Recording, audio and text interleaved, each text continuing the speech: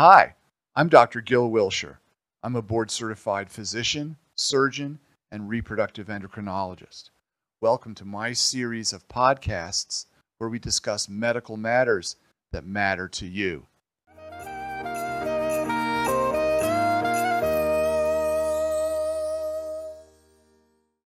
Welcome to the Dr. Gil Show. This is where we talk about medical matters that matter to you. Today our guest is Dr. John Miles. Welcome to the show, John. Thank you, Dr. Gil. So let's talk about back health in general. Let's say I'm a young, healthy adult. Is there anything we can do to keep our backs healthy? For example, talk to me a little bit about beds and mattresses. I'd like to talk about basic activities one can do. And maybe we can talk about basic exercises one can do to keep one's back healthy. Well, if we're talking about the low back, there's a lot that can be done. At the top of the list is probably just to maintain a physiologic weight is big. But we talk all day in clinic about core strength, which is the belly and the back muscles. And the stronger that a patient can make their core muscles, they're going to hurt less and be able to do more. And contrary to popular belief, we almost never operate on people for back pain. We operate for people that may have back pain, but they also have buttock and leg pain, typically with numbness, tingling, weakness. I wanted you to get into that, the signs of a back problem. But sticking with overall health, so we want to keep a normal weight if we can, and have a strong core. Are there any kind of activities? I bet you tennis was good for your core. Tennis is good for people. As we get older, some of these things are tougher to do. I'm a big proponent of water aerobics for a lot of senior people. It's kind of a perfect exercise medium. You're buoyant in water, so it unloads all your joints, and yet every movement is resisted by the water. So a great resource if it's available. A lot of the smaller towns in Missouri don't have that resource. Columbia, we do. Several options here locally. Is swimming in general maybe good for your core? Great. It's really hard to get people to swim. A lot of people don't swim. Okay. So the default is water aerobics, which I think you get really the same benefit. All right. When I was having some back pain issues that, in fact, were not surgically related, they were musculoskeletal. You gave me a bunch of exercises, and I did read them. I have found that working on the floor, doing basic stretches, whether they're yoga related or Feldenkrais related or PT Alexander related, there's all kinds of. I find if I go to the gym and I go to the floor, almost everybody's doing the same kind of combination of back. I don't think there's a magic combination. Just do something. And if you spent 5 minutes a day doing some type of basic core work and some stretching, which is also important, it's going to pay dividends. It'll pay dividends. So just keep your core strong. I'm enjoying the stretches I'm doing, and I'm also enjoying the roller. I'm finding the roller pops me in is almost as good as a chiropractor or massage therapist. Yeah. So taking a little responsibility for one's back probably pays dividends later in life. And a good chiropractor can certainly make you feel better. And patients routinely ask that question, how I feel about chiropractors. Well, I can't trash them because my mother is one.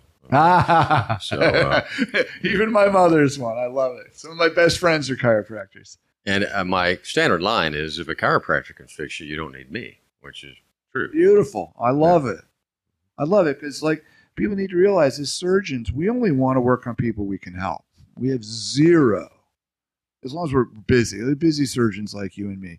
If we don't need to operate, we don't want to do it. We want to make sure we can fix it and make it better, have a good shot at it. Yeah, I think people need to realize that. We don't want to do unnecessary. Nobody that I know wants to do unnecessary surgery. So, all right, how about mattresses? I mentioned mattresses. Any thought on firm or soft or water or air pressure or springs or foam? I see all these ads on TV, John. I don't really have a strong feeling about it. I think whatever works for you. People probably hang on to mattresses a little bit too long and they get worn out. But it seems like most of the modern mattresses have a little bit of a memory foam topper, which is fine. I don't think there's and certainly our academy has not come out with any official recommendations. I guess if there were data, they'd say something. They'd say something about it. Interesting. So that's a good segue. I don't think you or I are pain treating doctors, but we have people that come to us with painful conditions that are symptoms of an underlying problem. And if you fix the underlying problem, generally you can improve the pain. So pain isn't necessarily the goal, it's more of the symptom. So if a person, I want to know, when should a person seek out an orthopod or an orthopedic surgeon? What types of back pain should one be concerned about? Well, the things that we typically operate upon are in the low back, it's buttock and leg pain, typically associated with numbness, tingling, or weakness, but perhaps not. But any particular part of the leg, the front or the back, or the inside? It depends on the level of the lumbar lesion. It's not the patient doesn't need to be concerned about that. But okay. One of the standard rules of thumb is that if a patient has groin pain, it's typically from the hip joint, whereas pain in the buttock is generally from the back. It's not 100% true, but probably 90% true. So frequently the hip surgeons and the back surgeons toss patients back and forth. And likewise, the shoulder surgeons and the spine guys toss patients back and forth, because in the cervical spine, the analogous... That's the neck. The neck, the analogous complaint would be shoulder and arm pain. Frequently the pain, and there's some differences, but, and there's a lot of overlap. A lot of patients that have rotator cuff pathology or joint pathology also have cervical spondylosis or arthritic conditions. And these symptoms can overlap, and sometimes they're difficult even for practitioners to sort it out. Yeah. Which one is the predominant complaint? Yeah, that happened to me, but it ended up being my rotator cuff that Pat Smith took care of was showing up as neck issues. We kind of had to go through the neck thing. So, well, the pain was coming from here. So it can be tricky. It's not obvious. It's not always obvious. Yeah. No. So in the neck, the things that we operate on are typically shoulder pain. And some people have the full-blown classic symptoms of pain that radiates all the way to the hand. And there's different, what we call dermatomal distributions, where the pain radiates associated with different nerve roots in the cervical spine. But not everybody read the textbook, so there's a little bit of a constellation of symptoms that we might see. Do any stories come to mind, or so it's something really crazy, you thought it was X and it was Y? Have you had any really tricky diagnostic puzzles that come to mind? We do get some tricky ones. I had one patient that had an unusual presentation. She had some symptoms in her knee, her thigh, and she was a lady in her 60s or 70s probably, and she was explaining to me that if her husband rubbed her thigh in the proper way, that she would have an orgasm. That's a good one. So she had the orgasmic knee, which kind of went down in the annals of our best stories. As I was talking to the lady, I started rubbing her knee. I said, is this the knee? She said, that is the knee. Don't touch it. That's the knee.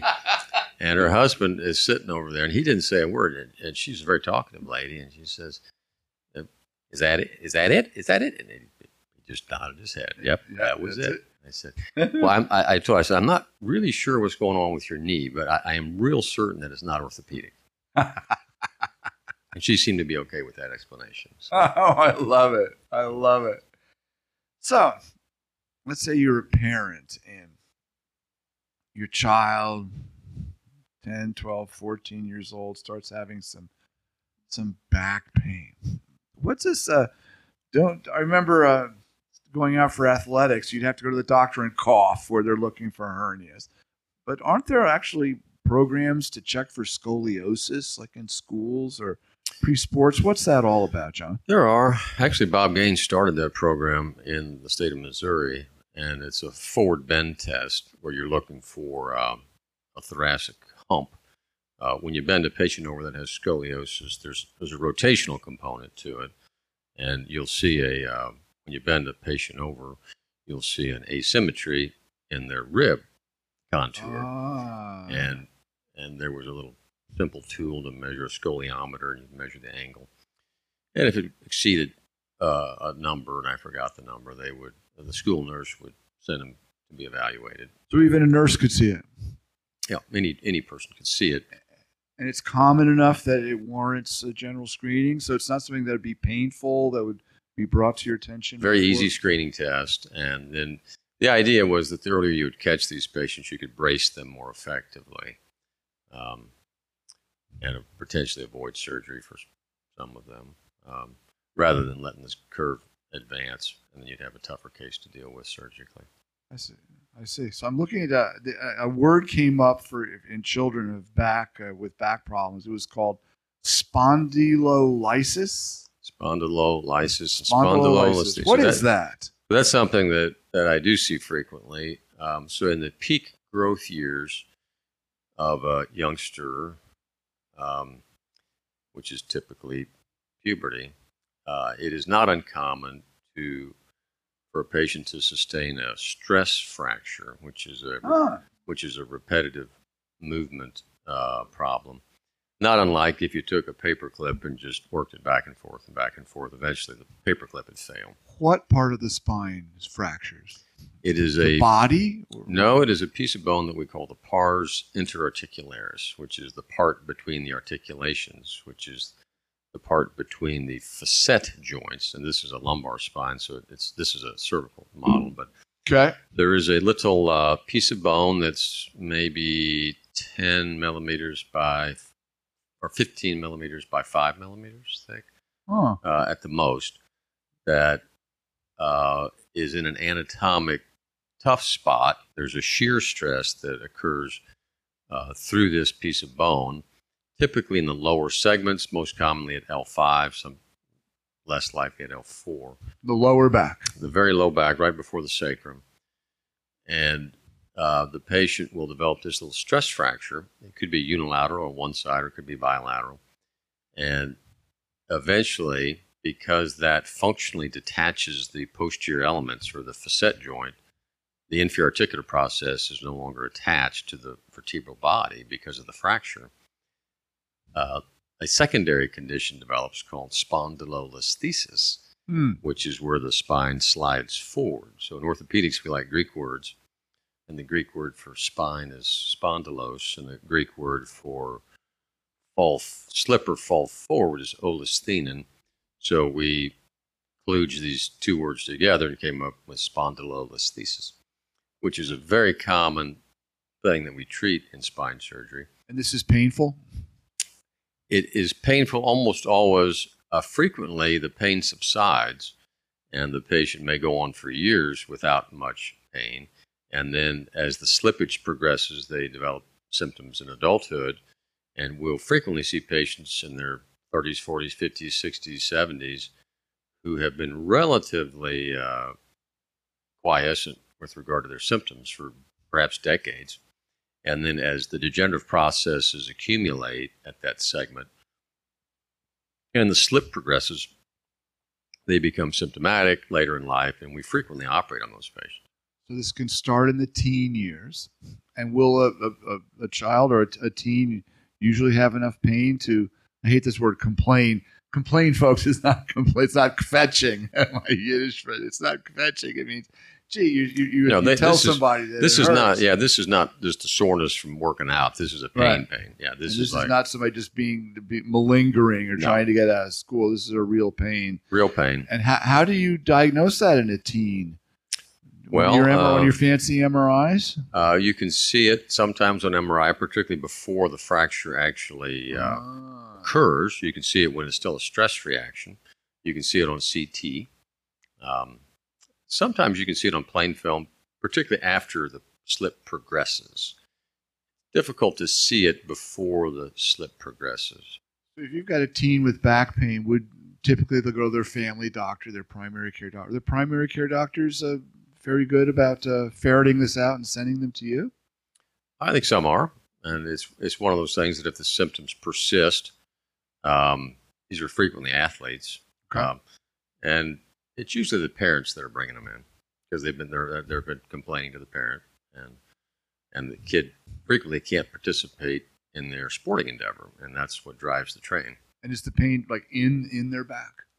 Pain is in the back, sometimes in the buttock and thigh.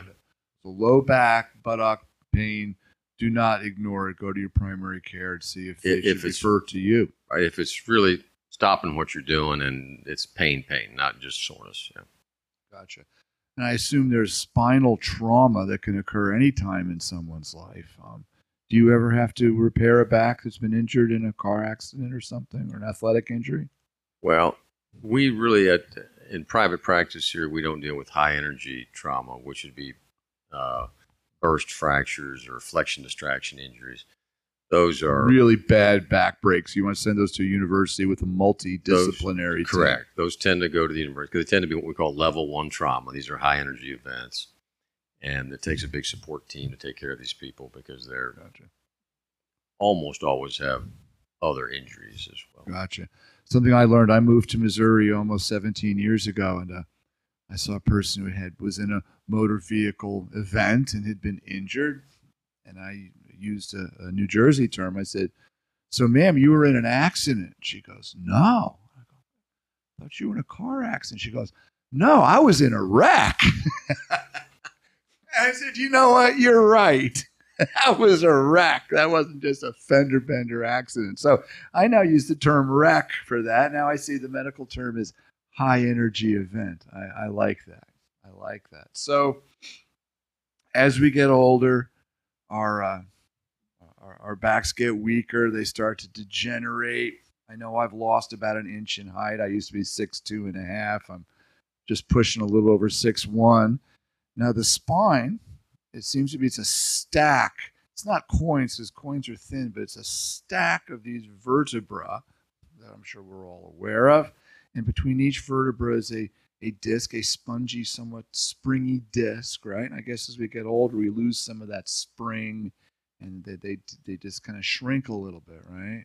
They do. The disc has two parts. There's a tough outer ring called the annulus, which is analogous to the wall of a tire. It has fibrous strands in different orientations. And then the inner part of the disc is called the nucleus pulposus, which has a crab-meaty texture. When we're very young, it's almost like mucus. As we age, it becomes crab-meaty, and then towards the end of life, it sort of goes away. There's nothing there. So the loss of height is related to two things. One is the discs settle, and you lose a little bit of height that way. The other is that the curvatures, the spine is an S curve. There's a cervical lordosis and a thoracic kyphosis and a lumbar lordosis. And that S curve becomes more pronounced. Well, so there's more curvy, so there's a little shrinkage that way. I see. As you get curvier, you get shorter. I see. So it's a shorter distance between A and B. Yep. So those are the discs between, and then there's the body of the vertebra themselves, the bonier part. Correct. Now, can that also start collapsing? And certainly, and typically that happens later in life, typically as people get osteoporosis. Which is about 10 to 1 women to men. Is that accurate, or is it 5 to 1? No, it's probably 10 to 1. Heavy hormonal influence, but also other factors. The big controllable factor is, one of them is vitamin D, which is really critical for bone health. And I actually measure vitamin D levels on the patients that I operate on. So I can tell you with certainty that vitamin D deficiency is an absolute epidemic in this state. Yes. Well, it's probably the country. In the country. So the lab values for normal are 30 to 70. But the bone gurus, the fellows that study this extensively, think that the more optimal values to be 50 to 90. Yeah. And if you don't take a supplement, you could very well be in the single digits or teens, maybe in the 20s. Or you stay out of sun. And if you got enough from sunlight, the dermatologist would yell at you about getting skin cancer. And I'm going to have some podcasts in both of this, but there's two conditions that in which I believe the recommendations of one medical specialty have had tunnel vision. and they've looked just at their issue, and they've not looked at the broader, like something like an all-cause mortality. Like they'll look at just heart attacks, so they won't look at all-cause mortality. And I know it drives the dermatologist crazy, but sunlight is so important, direct sunlight, and especially for our African-American brothers and sisters. They need to get a lot of sun. I'm going to bring on some sun gurus myself, but I think the dermatologists have not looked at all-cause mortality. And the bone health is just another aspect of health that have been ignored for the sake of skin cancer. But vitamin D is cheap and easy, and that's the argument. But there are other things. Sunlight gives us other things. Right. I'm not anti-sunlight. Right. I just want to make it good. And this is a healthy argument. But I think they've told us we can get it from a bottle or what have you. And I guess it's better from a bottle than not having it at all. Absolutely. As we can all agree that we need good amounts of vitamin D to maintain our bone health. So you've got the bony part of the vertebra, and we've got this spongy disc between them. Now tell me, what is a slip disc? Do discs slip, or is that the term for a bulge or some other problem with the disc? Typically is not a word that we use in the profession, but yeah, I never hear you use it. Most people are referring to this condition we just spoke about earlier, the spondylolisthesis, because one vertebral body has slid or slipped relative to the other. So it's not the disc, it's the bodies themselves are slipping. But they slide through the disc. That's where the translation happens. You know, I have a cousin. This is a good time to talk about another story. I have a cousin. She's very, very dear to me. I was supposed to be the first cousin of my generation. I stayed in a little long. She came. So she was actually the first cousin in my generation to be born. I've never heard the end of it. But poor thing, she's had some health issues. And her head was just kind of leaning forward a little more over the years, and no one said much of it. She got this real neck ache, and her head, I guess, her chin was out like this, and her head was just always kind of slanting down and slanting forward. And she went to the doctor, and they took an x-ray. John, I think I showed it to you. Her spine had slipped so much in her neck that when they read her x-ray, they were saying, hey, come back next week. They called her at home and said, can you come in immediately and don't get in a car wreck on the way? Because she was literally about to dislocate and literally fracture her neck. It was about ready to break because it had slipped so far in her neck. And I showed you that x-ray on my phone. It's really unusual in the cervical spine. It can give rise to a chin-on-chest deformity, which is a major problem to deal with surgically. Chin on chest. That makes sense. You've seen things like that. So obviously keeping our bones strong, vitamin D, I assume exercise, weight bearing, all that stuff. So as we get older, other things can happen. I will say Dr. Miles also took care of my daddy when he was alive. And my dad had a bunch of back problems. He had so many back problems.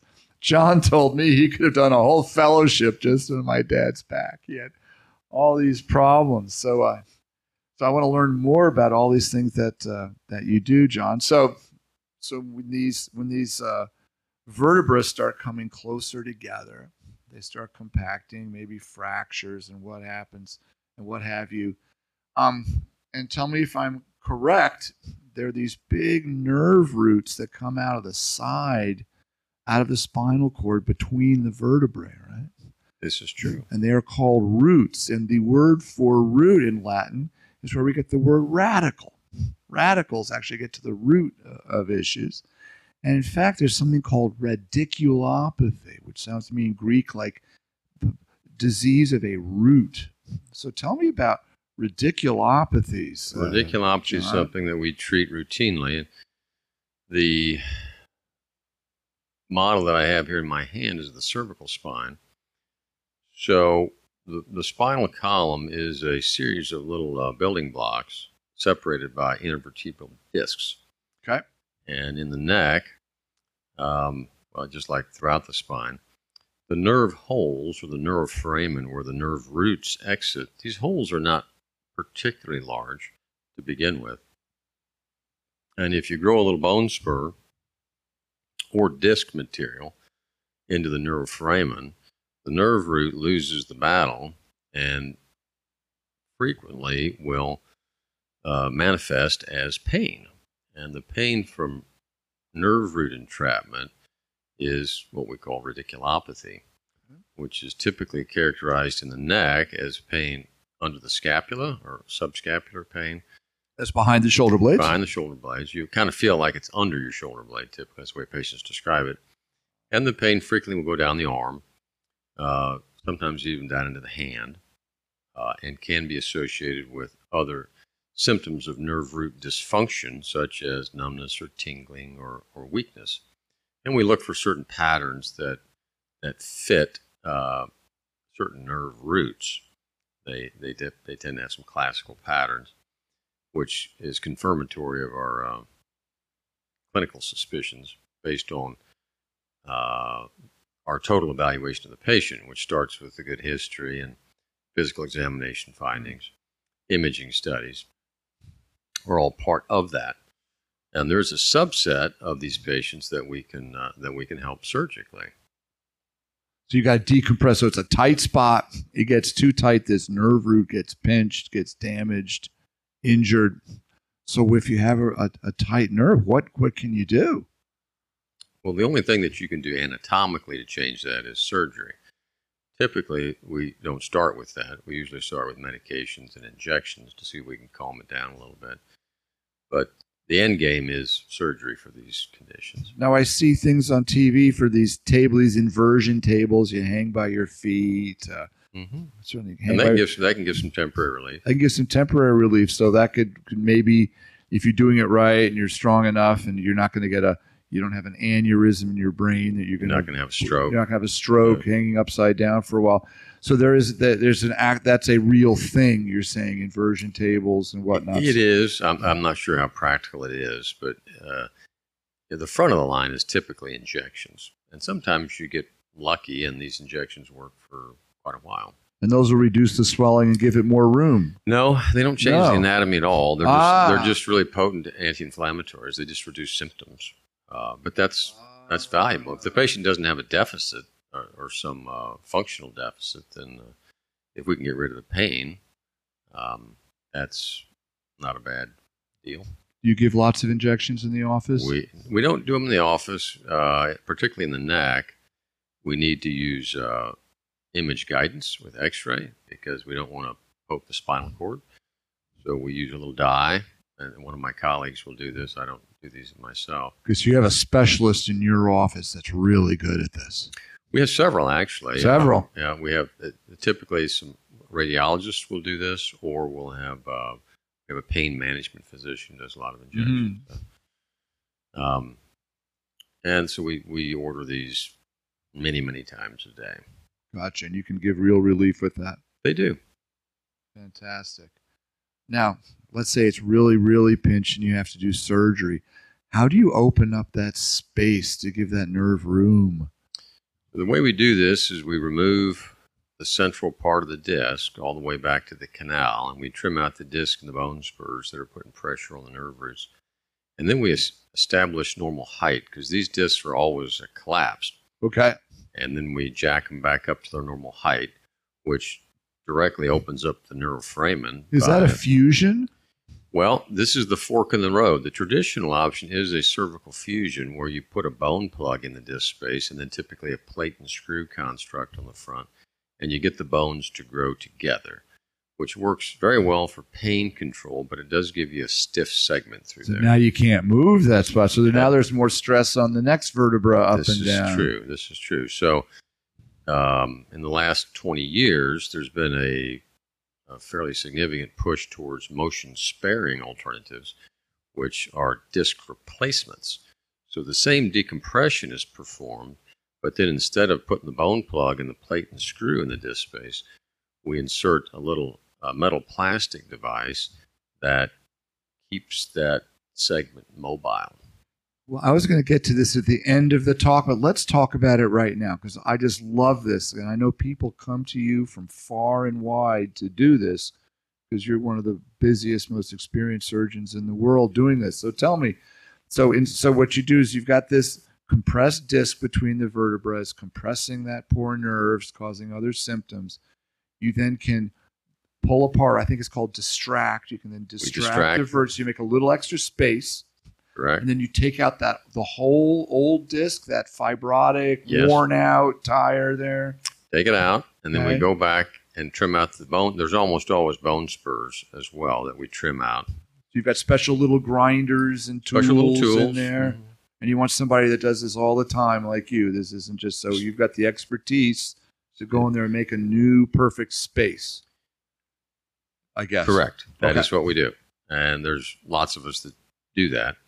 And it's the same decompression for the fusion as for the disc replacement. The disc replacement is becoming the new gold standard. It's been slower than I had hoped to catch on.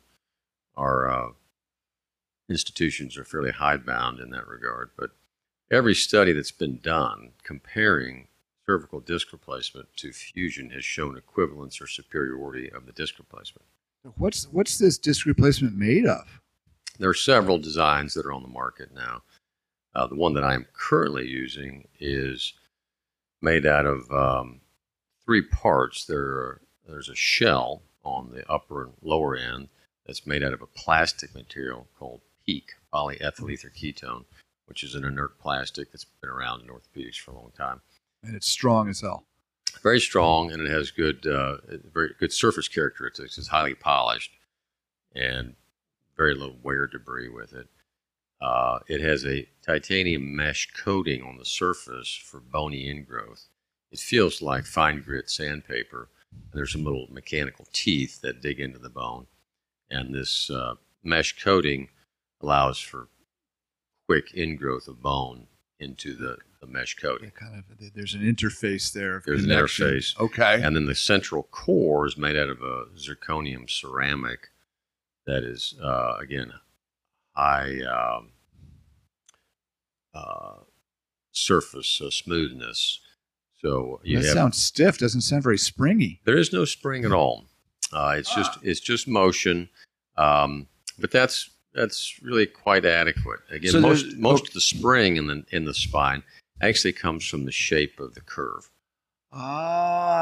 So you've got this just kind of you described sounds like a sandwich, and between those two, between the zirconium and the PEEK, there's movement. There's movement. So it wibble wobbles. It can rotate. It can flex and extend, lateral bend. And it's not a lot of movement. It's about 10 degrees. Well, you don't need much. It's not moving that much anyway. And so a lot of patients will ask if these things are going to last a lifetime. And the answer is we don't have 30-year clinical data in patients.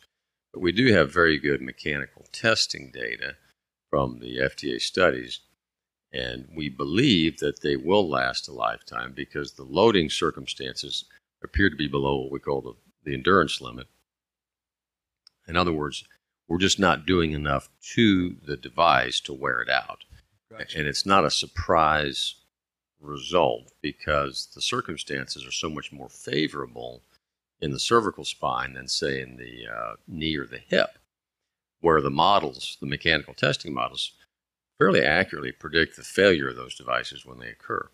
Mm. But if you think about the circumstances in the cervical spine, the contact stress is way less than in the hip or the knee. The arc of movement is way less, 5 or 10 degrees versus 100. And the number of cycles in a lifetime is much less. It reminds me of a car commercial. I think it was Mercedes, where they have this machine opening the door and closing the door. Slam, open, slam. So you can do 1 million tests. You just and we have machines that do it. You've done that. And the machines do it. And when you don't stress it that much, which in the neck we really don't. Is that the weight of the head? You don't have the weight of the body there. And it's just not that much. You don't have the impact effect of ambulation. So when you're walking or moving quickly, you're transiently really loading these things up. When you have contact stresses across these joints where the muscles are acting across the joint also, you just don't have that in the neck. So how many years ago was the first one you really did? When did you start really doing this routinely? Well, I've been doing it for 20 years, but 20 years ago it was in studies, clinical studies. So you had access to pre-release, in stuff. I don't forget what you call it, it was in a study. So 20 years ago, you said you started doing this? COG's been involved in several clinical trials. One of the early discs was the Bryan disc, and we were involved in the ProDisc study and the PCM study, and I was involved in the Charité lumbar study. So you've been doing this personally for 20 years? Correct. And so you've had patients that have had these in their bodies for 20 years? That would be true. And you're seeing durability. They're durable. I have seen durability. I've had to revise very few of these devices over the years. Now, do you sometimes have to do more than one level? You do just not just between two vertebrae. I assume sometimes you do two. The current insurance limitations are typically at 2 levels. And that has transpired, as you're aware, back in the day, insurance companies didn't dictate how we practice nearly as much as they do today. And I want to tell you something. I hate insurance companies, so say anything you want. So it used to be that if a device was FDA approved, that a physician or surgeon could use it in any way that they thought was appropriate. Right. That's no longer the case. Which would seem appropriate. That would seem appropriate, but that's no longer the case. So today, the insurance companies tend to follow FDA guidelines, which were never intended to dictate how we practice medicine, but that's how they're used now. So unless a device has an FDA approval for 2 levels, most insurance companies will not pay for it. So you haven't proven it's good for 3, therefore, even though it's good for 1. And so they also tend to push back if you do a disc replacement adjacent to a prior fusion. We tend to get pushback still. But nonetheless, it's still better than it was even 5 years ago when we only could do 1 level typically. Okay. But now we can do 2 levels. And for even if a patient has 3 or 4 level disease, usually 2 of them are worse than the others. Okay. And I'll lay the options out to a patient and explain that we could do a multi-level fusion, or we could just treat the 2 worst ones with disc replacement surgery. And almost invariably, people select the motion-sparing alternative. There are really just 2 major caveats to disc replacement surgery. So one is instability on flexion extension films, which is that condition that word we used earlier, spondylolisthesis. Okay. So if there's a slippage or a spondylolisthesis, that's a contraindication to disc replacement surgery. The other contraindication would be advanced facet arthritis in these little stabilizer joints on the backside. So at every motion segment in the spine, there are actually 3 joints. There's the big disc on the front, and then there are a pair of these facet joints on the back. So let's describe the spine. We have this stack of vertebral bodies up and down, almost like a multi-segmented, almost like a snake with multiple segments. But then off the back, there's these wings that stick back. There's 2 that go to the side and back, and 1 that goes straight back, on like the Stegosaurus. Correct. And these facet joints are kind of between these.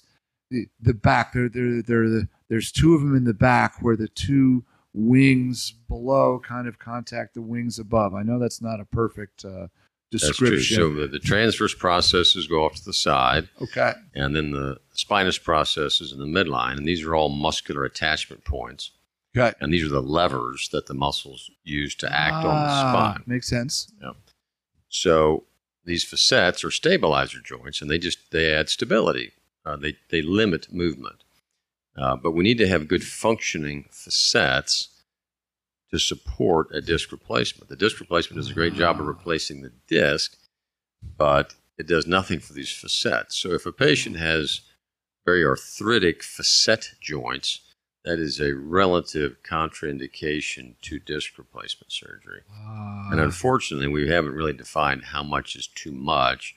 I do obtain a CT scan on patients that I'm taking to the operating room to better evaluate these facets, because you can see them a lot better on CT than you can on MR or plain radiogram. And I just use my best judgment and talk to the patient about that based on the condition of their facets. But the spondylolisthesis, in my mind, is an absolute contraindication. And the facet arthropathy is a relative contraindication. But that's the bugaboo. So you have to very carefully evaluate these patients before you take them to the OR, is what you're telling me. Correct. So you have to choose your patients very, very carefully because we want the best outcomes. That makes a lot of sense. Now, What is cauda equina? So that means horse's tail. So the cauda equina, the spinal cord terminates about the L1, L2 segment. So your spinal cord doesn't go all the way down. It goes kind of through your middle back, and then it stops. Then it stops, and then it terminates in what we call the cauda equina, or the horse's tail. So in the lumbar spine, throughout most of the lumbar spine, there is no cord. It is a nerve, it's a sac with nerve rootlets in it. So it's like a mop of nerves nerve coming rootlets down. That coalesce at each segment to become nerve roots. Some of these fibers coalesce, and then they exit as nerve roots. So what can go wrong there? There's like I read that in elderly people you can have a disease of the cauda equina. Does this refer Well, to cauda equina syndrome is yes. What is that, please? Is where you have a severe compression of the nerve roots. It can occur at any level, and in the lumbar spine, and the patient manifests classically with loss of bowel or bladder function, but also typically deficits as well, strength, motor, and sensory deficits as well. So if an older person has weak legs or they're falling down, they need to be properly evaluated, and they may have tight. Now, is this once again just tightness of the roots? Is this a radiculopathy? Is there something more? Well, radiculopathy is much more common, and that is pressure on a nerve root that has pain down the leg. Cauda equina syndrome is actually a very rare condition. It typically impacts younger people when it does occur, and it is not common in the least bit. But but it is a medical emergency or a surgical emergency, and the sooner you can get those people decompressed, the quicker they respond.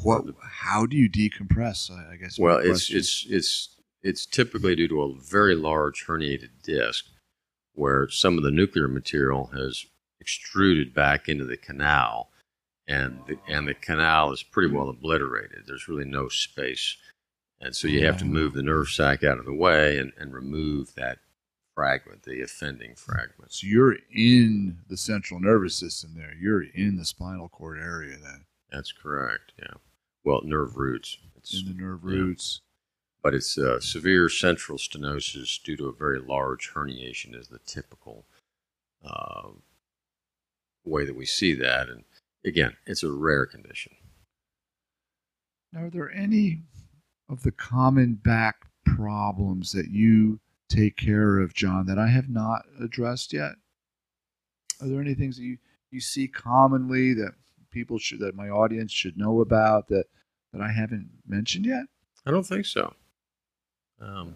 This normal degenerative disc disease, everybody has as we age, and these people don't need surgery for the most part. That's just not. That's not what we call an indication for surgery. In medical school, we have this real fun activity. It's called Stump the Professor, where it's a chance for the students to get back at the generally guys, but they can be gals, and generally the gray-haired people who are the chairman and the department heads and all this kind of stuff. And it's a common thing where we'll put the professors up there and we'll give them a case that's very difficult and see if they can figure it out. In fact, New England Journal of Medicine has this it's an actual series. They have one every month on guess the problem. And I saw this patient. I'll never forget it. I was a medical student. I'm going to see if you can tell me the diagnosis, John. He was, let's say, late middle age, normal weight, basically healthy African-American gentleman. He'd been having some lower back pain, nothing to write home about. And then suddenly he was going about his normal activities and he just collapsed. His legs gave out and he collapsed, and they brought him to the hospital, and his legs were really weak and there was something wrong. So they admitted him to the hospital and they were doing all these tests, and he had been admitted that night. So we were doing morning rounds, happened to be on internal medicine rotation, I believe. And so all of us, a dozen of us are around this guy's bedside. The attending is presenting the case. Was the residents presenting the case and the attendings giving feedback? And usually the attending will say, well, I think it says right in front of the patient. But he didn't say anything. So he said, thank you very much, sir. And we all walked out of the room and went out to the hallway where we were down the hall out of earshot. What do you think the diagnosis was? Well, it's the first thing that I would want to rule out is what we call cervical spondylotic myelopathy. So that's a big one. That's a lot of words, but a classic or pure myelopathy, which is where the spinal cord is being compressed in the neck, those patients in some cases will not have pain whatsoever. Their legs won't work. And legs just give out on and they'll not be able to walk. And there's some physical exam findings that you'd look for, but a classic case, the patient has no pain whatsoever and they just can't walk. We call it ataxia. Interesting. Now, I didn't mean to put you on the spot right now, and I'm not giving you maybe enough of the history, but I'm bringing up this story to give people hopefully people will appreciate how hard diagnosis can be and how important it is to have the patient in front of you, to take the time to listen to them, take the time to examine them, take the time to do the right tests and whatnot, and then have the humanity not to hit them with something terrible and figure out how you're going to tell them about the diagnosis.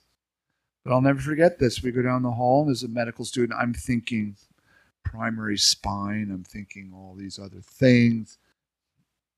And the attending says, I think he has prostate cancer. And it was like, if you had said it was a space alien colony in his spine, I would have thought that would have about the same likelihood of prostate cancer. But he was an otherwise healthy guy. He was a black guy, and they don't get enough sun. They typically have low vitamin D, like you said, and they have a high rate of prostate cancer, maybe due to low vitamin D. And prostate cancer likes to metastasize to the bone, like breast cancer does. That's true. And I was blown away. My jaw hit the floor. I had my little short white coat, brand new, and my brand new stethoscope and knee hammer and ophthalmoscope. I was this brand new medical student, and I was just gobsmacked.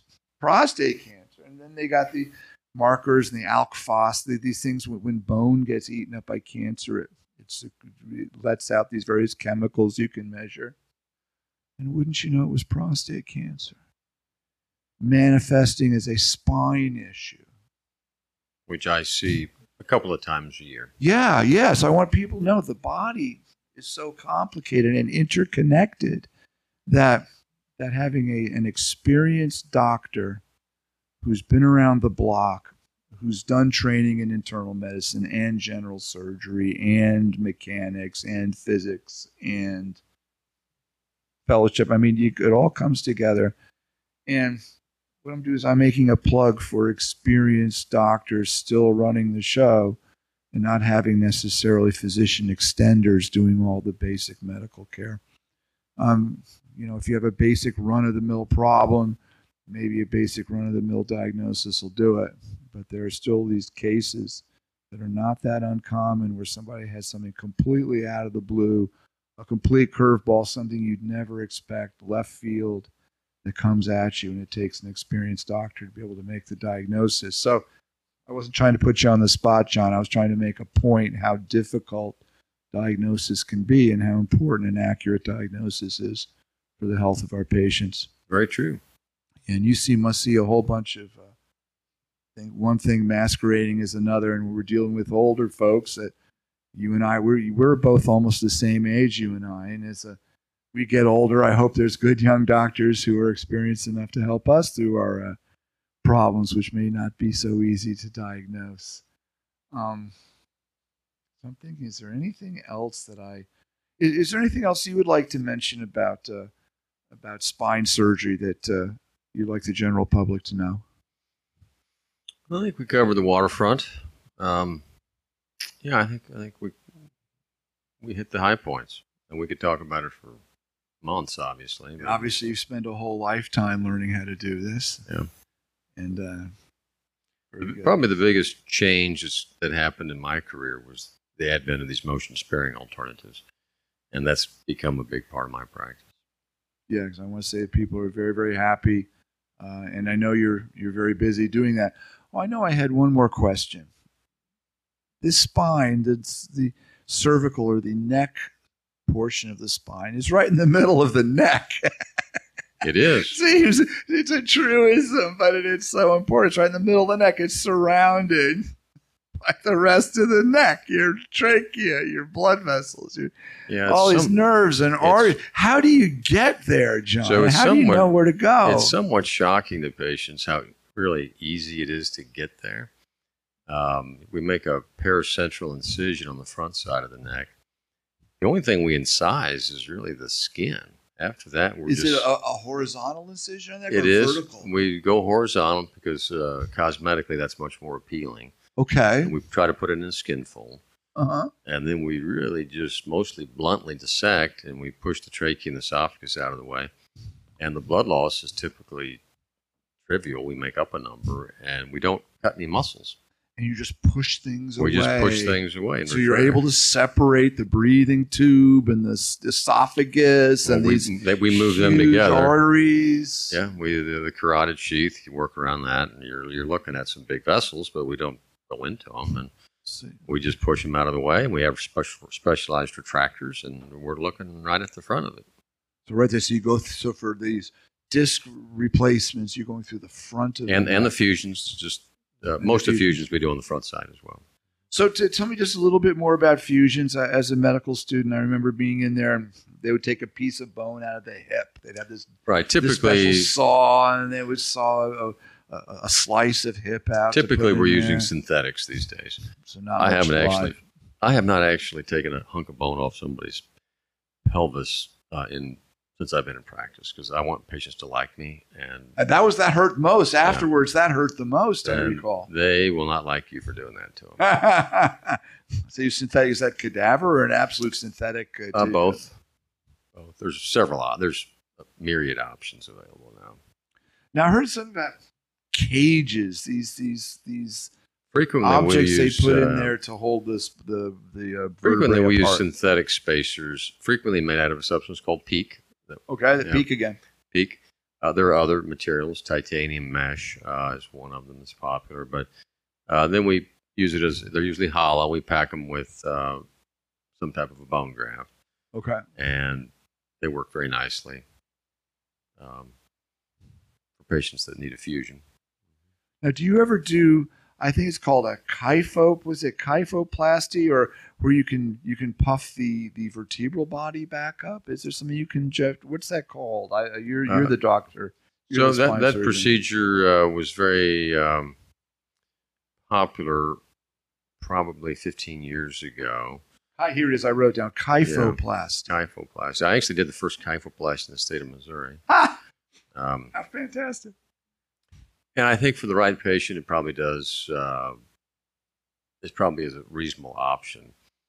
The natural history of the condition of that procedure is used to treat a compression fracture, typically in an older lady. Right. The natural history is that they heal on their own, and that's kind of the knock on the procedures. That if you just would have waited a few weeks, they heal up anyway. But doesn't it heal compressed though? Can't you give them more height? It does. That part of it has been more elusive. To get much height is difficult. If you catch some fresh fractures that you're pretty aggressive with the balloons to blow them up.